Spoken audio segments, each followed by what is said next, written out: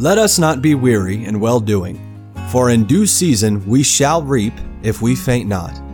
Believers have God's promise that when we faithfully obey Him and don't give up, we will enjoy the very best returns. Let the Lord encourage your heart as Joe Vasick, pastor of Northeast Baptist Church of Danbury, Connecticut, urges us to stay the course. John had grown up working with his dad, Zebedee, and his brother James, catching fish in the Sea of Galilee. Fishing was not a hobby with Zebedee. It was how he made his living, and he was training his sons to follow in his footsteps. It was only natural that John would anticipate living a fisherman's life as his dad had taught him, and that his dreams would be centered around the beautiful region of Galilee. But their family plans all changed very suddenly and unexpectedly. As Zebedee and his sons were in their boat one day, near the shore, repairing their fishing nets, they noticed a man in the distance walking in their direction along the water's edge. They watched as the man approached another boat not far from them, the boat that belonged to their friends, Peter and Andrew. And after interacting with them for a while, the man made his way towards their boat. Zebedee asked his boys, "Do you know that man with Peter and Andrew?" John looked up from his nets. "It looks like the preacher that we heard the other day, the man everyone's been talking about." In just a few minutes, Peter, Andrew, and Jesus were standing on the shore right in front of their boat. Zebedee, James, and John looked at Jesus, and then they heard him say, "Follow me," as he motioned with his hand. John had never in his life felt an impulse to act like he felt at that moment. He glanced at his dad, stood to his feet, got out of the boat, and waited to land, with his brother James right behind him.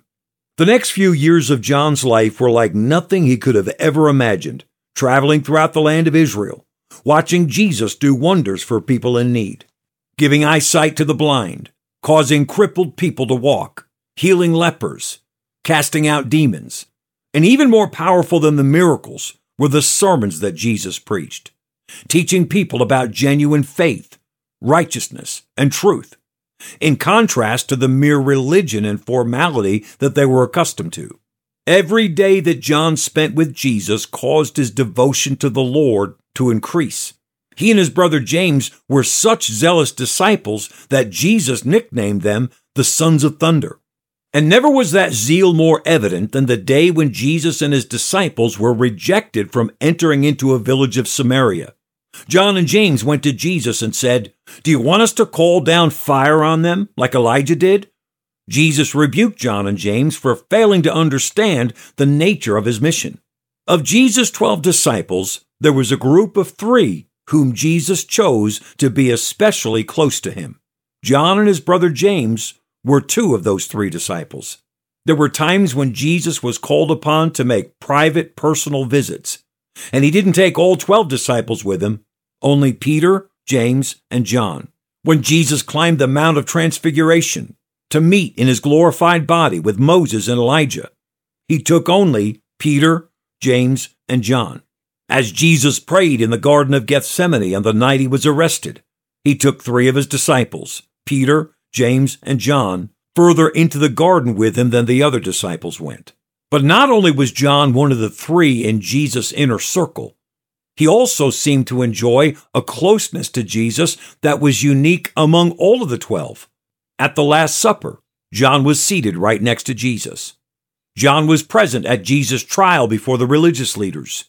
John was the only male disciple who was at Christ's crucifixion. And it was at the cross that Jesus assigned John the very special task of taking care of his own mother, Mary. John was the first of the 11 to arrive at the empty tomb, with Peter right behind him. And later, when John wrote the story of Jesus' life, he chose, under the inspiration of the Spirit, to refer to himself repeatedly as the disciple that Jesus loved. After Jesus' ascension, the disciples faced the great responsibility of taking the message of Jesus' death and resurrection to the world. Peter was the man handpicked by Jesus to lead them, and John set the example to the rest of Jesus' followers of getting behind Peter and giving him his full support. It was surely a great heartache when John received the news that Herod had executed his brother James, making James the first of the apostles to be martyred. In contrast, John would be the only apostle to not be martyred. The authorities tried to execute him, but John wouldn't die. So they exiled him to an island called Patmos. And that was exactly where God wanted John to be, because it was there on the Isle of Patmos, as John was worshiping the Lord alone one Sunday, that he heard a voice behind him saying, "I am Alpha and Omega, the first and the last." John turned to see Jesus, and when he saw him, he fell on his face before him. And Jesus commissioned John to write the book of Revelation. John would write a total of 5 Bible books, and he was used of God to write the most famous Bible verse in history, John 3:16. Though John began in Christ's service as a son of thunder, he became known as the Apostle of Love. This amazing, impactful life all happened because John walked away from his own plans and followed Jesus. Christian, following Jesus will always take you to wonderful destinations. Stay the course. We pray that today's program was a blessing to you. If you have any questions or comments, we'd love to hear from you. You can email us at staythecourse@nbcdanbury.org. God bless you.